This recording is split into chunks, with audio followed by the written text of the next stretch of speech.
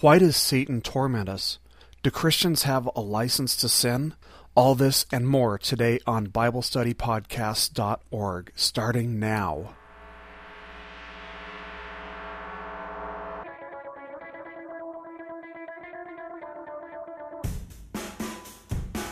Hello, everybody, and welcome to our Wednesday podcast. This is Toby with BibleStudyPodcast.org, and today is May the 9th. It's Wednesday, and of course, on Wednesdays we do our cultural issues and apologetics, and as I had promised you guys, on the second Wednesday of every month, we're going to be doing a Q&A session where you all can send in your questions to me, and I will do my best to answer them or give you my best answer, my best response. And I want to thank all of you who did send in your questions. I'm always so blessed to hear from you. And I think it's healthy for you to be asking questions because that's our nature. We want to understand things, and I think God made us that way. Why did He make us that way? So that we would ultimately be drawn back to Him. So I think asking questions is a very healthy thing for a Christian to do. I still ask questions. I still, look for answers in various things. And, I hope you do too. I just have one quick announcement for you today. I am always looking for ways to improve this podcast for you guys. And so what I did is I took this survey that I got from one of my classes, and I'm going to go ahead and post it on the website under today's podcast. And if you have time, or if you don't mind doing so, could you go there and you can either copy and paste it and just click contact up at the top and email it to me, or you can fill it out right there on the website. Either one is fine. I'm just looking for ways to improve what we've got here because I really want this ministry to be a blessing to you. My goal here is to help all of us, myself and especially you guys, get closer to the Lord. And so in order to do that, I am looking for some positive and, constructive criticism, whether it's, just doing a great job, keep it the same, or, what do you want to see with this podcast? So if you don't mind, go to BibleStudyPodcasts.org and just click on today's podcast. That's Wednesday, May 9th, and you'll find the survey in there. And if you could just get that to me, I would be so blessed by that. Without any further ado, as I said, today is our question and answer session, and so we're going to be reading a couple emails that were sent in to me with some questions. The first one is from Donna, who wrote, "If once saved, always saved was valid, then why would the devil bother us so much as we try to serve the Lord? If he could not get us back, what is the point?" And actually, Angie, one of my friends on MySpace, asked a similar question about the once saved, always saved doctrine. And this is something that is very important to me. This doctrine is very important to me. And to be honest, if we're really going to get into discussing this, it's going to take a whole podcast. But it's a good question, so I'll tell you what, next week, next Wednesday, which will be May the 16th, we will go over this very issue. That'll be our subject for next week. We'll talk about the doctrine of once saved, always saved, and the eternal security of the believer. But just to give you a short answer on this, why would the devil bother us so much as we try to serve the Lord? Jesus called us to be the salt of the earth. And why did He call us that? Why did He call us the salt of the earth? Because we're supposed to be different. The salt is different from the meat, and the salt preserves the meat. And what happens when the salt loses its saltiness? It all goes bad. The meat all goes bad. Nothing's good. So part of Satan's goal, I think, is to make us lose our saltiness, try to render us so ineffective by tripping us up in sin and, making our lives difficult that we lose our saltiness. And the way this works is, we get caught in a sin and we start thinking, well, God can't use me now. And when we start believing that, Satan has succeeded in his goal. He cannot take us away from God, but what he can do is render us ineffective. If we are supposed to be the light of the world, he's trying to blow that light out. He knows he can't, take us away. We are God's children. But what he can do is make our lives difficult, make us feel like we are worthless to God, and make us feel like we would be of no use to God. So I believe that is exactly Satan's goal. That's what he's trying to do, because the more we lose our saltiness, the less effective we'll be for not only this generation, but future generations as well. But thank you, Donna. That's an excellent question, and thank you to you too, Angie. I appreciate this question. I'm going to be answering the whole thing about eternal security and once saved, always saved next Wednesday. Our next question comes from Amanda, who was recently converted to Christianity. Praise the Lord. But she wrote, ever since I started reading the Bible consistently, I feel like I've been getting attacked. People are saying that Christians have a license to sin. The only passage I could find to refute that is 1 John 3, 6 through 9. Do you know of any other passages? How do I respond to people who have been saying to me something along the lines of, congrats, you've found a way to keep sinning without any self-responsibility or accountability? And that's a good question, Amanda. The Apostle Paul answered a very similar question in Romans chapter 6, verses 1 and 2. And, we're going through Romans right now. We're not at this point yet, but let's just go ahead and address this anyway. Paul wrote in chapter 6, verses 1 through 2, what shall we say then? Shall we go on sinning so that grace may increase? By no means. We died to sin. How can we live in it any longer? As we see here, the idea that accepting Christ is, somehow a license to sin, it's an issue that was definitely brought up in the first century, and that's why Paul was writing this. And throughout the ages, ever since the church was founded, I'm sure that this was something that Christians have struggled with. If God is going to forgive me anyway, I may as well, go ahead and sin, right? Well, it doesn't quite work like that. You see, believers in Christ are new creations. And in his letter to the Ephesians, Paul told us that upon receiving and accepting the gospel, we are sealed with the Holy Spirit. And then, in response to the legalism that the Galatians were struggling with, these people who just wanted to obey the law, Paul says that once a person is filled with the Spirit, he says, quote, live by the Spirit, and you will not carry out the desires of the flesh. For the flesh has desires that are opposed to the Spirit, and the Spirit has desires that are opposed to the flesh. For these are in opposition to each other, so that you cannot do what you want. And that's Galatians chapter 5, verses 16 and 17. Obviously, the desires of the flesh that Paul is referring to here is sin. That's the desire of the flesh. But you see, here's the thing. The Christian life is a life that has been changed. It's been transformed. It's not what it used to be. The Bible teaches us that there are some things that we should do and some things that we should not do, all for the sake of our love for Christ. And let me give you an illustration here. Let's say that a young adult was going for a job interview. Maybe they're 17, 18, 19, and they asked to borrow their parents' credit card so that they could go out and get some stuff to prepare for this job interview. And the parents said, sure, charge whatever you need for this, for this job interview. Now, the person goes out and charges, let's say they put a nice suit and tie on their parents' credit card. But, then they start thinking about it and they decide, well, it might really be impressive if I show up for my job interview with a new haircut as well. So they go out and they charge that haircut onto their parents' credit card, as well. And then, to top it all off, let's say that this person decides that it would be really, really impressive if they showed up for this job interview in a $90,000 convertible. Obviously, the parent is going to feel like they've been taken advantage of, right? And rightfully so. I mean, if my kids ever did that, Lord help us all. But when we deliberately and willfully sin, that's exactly what we're doing to God. We're taking advantage of this freedom that we have in the law when we intentionally sin. Paul continued, in Romans chapter 6, verses 11 through 18. He said, in the same way, count yourselves dead to sin, but alive to God in Jesus Christ. Therefore, do not let sin reign in your mortal body so that you obey its evil desires.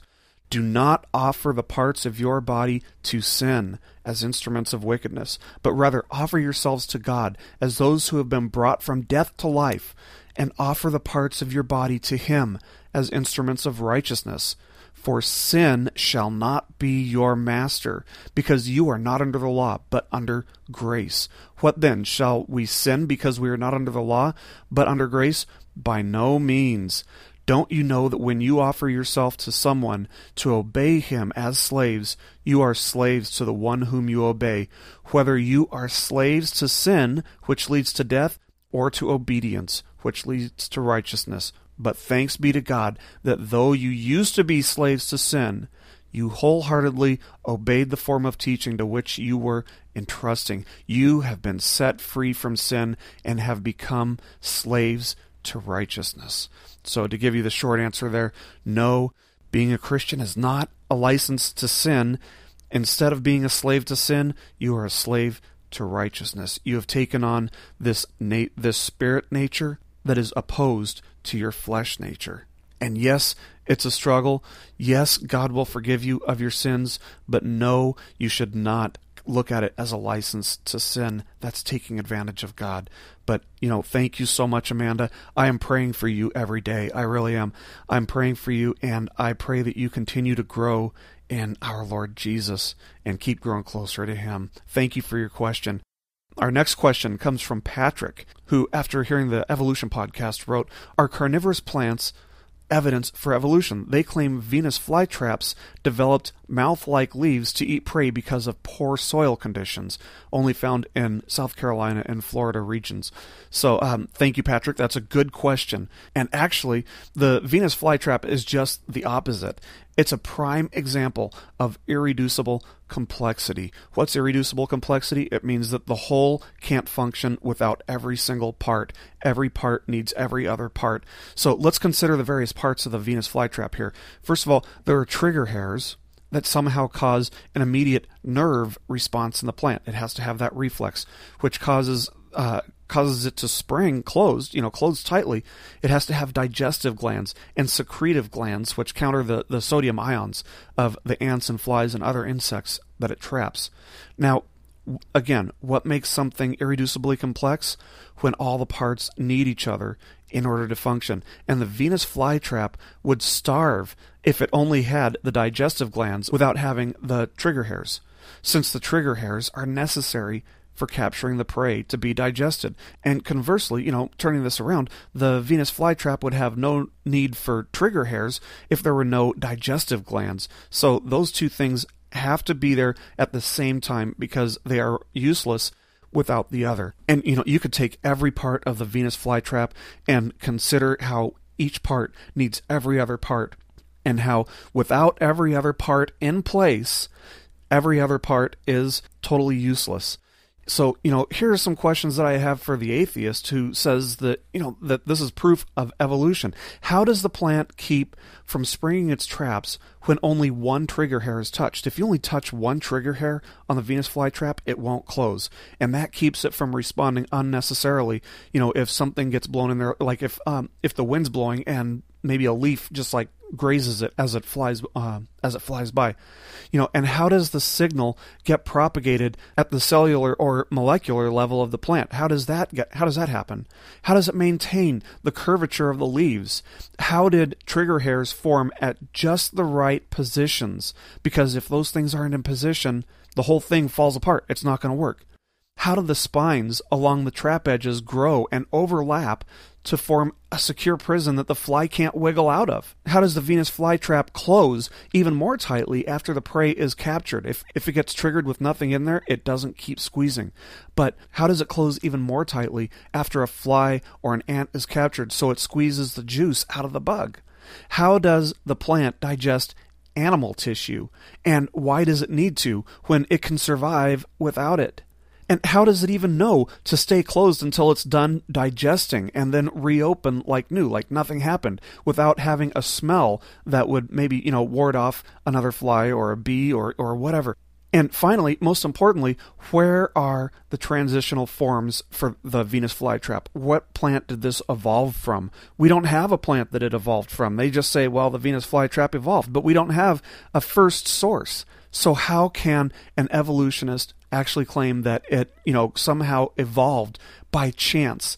So no, this is not an example of evolution. For an atheist to assert something like that, honestly, it's absolutely ridiculous. It's ad hoc, if you ask me. But this only goes to show you that the atheists don't have, this unbiased perspective on things. You see these things like the Free Thinkers Society. These aren't free thinkers. These people aren't even thinking. They have to claim that this plant evolved because it's so amazingly complex that it's a perfect example of how God's existence is evident in creation. Going back to Romans chapter 1, verses 18 through 20. God's existence is evident in creation. They have to deny that it was designed this way, even though it's impossible for it to have gotten there by means of evolution, because their atheistic worldview demands it. If they were honest with the evidence, they would have to admit that God exists. Thank you so much for the question, Patrick. That's a really good question, and God bless you. Thank you for sending that in. Our last question today comes from Ernesto, one of my friends on MySpace, who wrote, I have a very good friend of mine that's a Jehovah's Witness, and I've heard many people tell me that they change their Bible and a lot of other things to meet their doctrinal teachings, but something they are really known for is that they say that we are destined for life on earth and not heaven, and I just don't know what to do. Is what they say true, or are they simply pulling texts out of context? Here's the verse they use to prove it, Psalm 37:29. Thanks for any help, and I hope I can help him see God's true word. Well, let's start off by taking a look at the verse in question here, and that's Psalm 37, verse 29, which says, "The godly will possess the land and will dwell in it permanently." And you've got a very good question here, Ernesto. There are several schools of thought, regarding what's going to happen in the end times, but let's go ahead and go to the authority. That's Scripture. Let's turn to Revelation chapter 21, verses 1 through 3, which says, "Then I," and that's John, the apostle is writing this, "Then I saw a new heaven and new earth, for the first heaven and earth had ceased to exist, and the sea existed no more. And I saw the holy city, the new Jerusalem, descending out of heaven from God, made ready like a bride adorned for her husband. And I heard a loud voice from the throne saying, 'Look, the residence of God is among human beings. He will live among them, and they will be his people, and God himself will be with them.'" And, an amazingly small amount of information is given here about the new heaven and earth. But one thing is significantly different, and that is that there's no sea. And I do think it's very possible that the new heaven and new earth are one creation. Since God is described as being on earth, he doesn't have his throne on heaven anymore. He has his throne down on earth. And he's coexisting among men. And after this new heaven and earth is created by God, he comes down to reign on it. What happens next? Let's turn to Revelation 22, verses 1 through 5, which says, "Then the angel showed me," and that's John again, "the river of the water of life, the water as clear as crystal, pouring out from the throne of God and of the Lamb, flowing down the middle of the city's main street. On each side of the river is the tree of life, producing 12 kinds of fruit, yielding its fruit every month of the year. Its leaves are for the healing of the nations, and there will no longer be any curse, and the throne of God and the Lamb will be in the city. His servants will worship him, and they will see his face, and his name will be on their foreheads. Night will be no more, and they will not need the light of a lamp or the light of the sun, because the Lord God will shine on them, and they will reign forever and ever." So who's going to be there?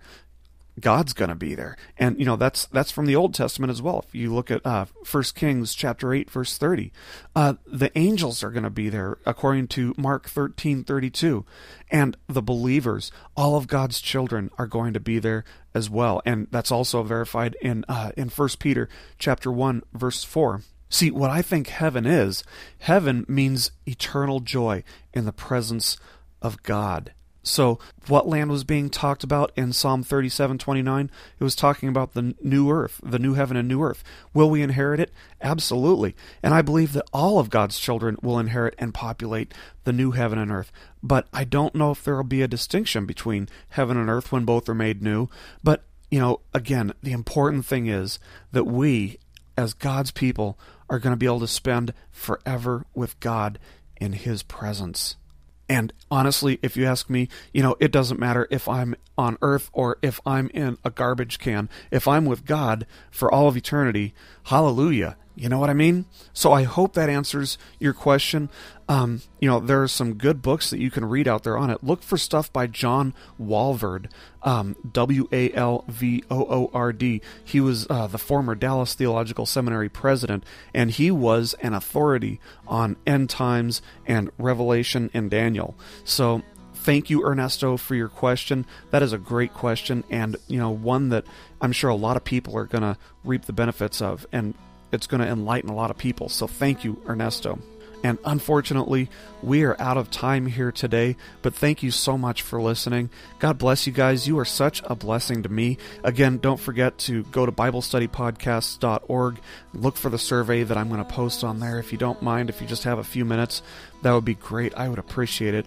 God bless you guys. I will see you on Monday when we continue with Romans. Have a great week.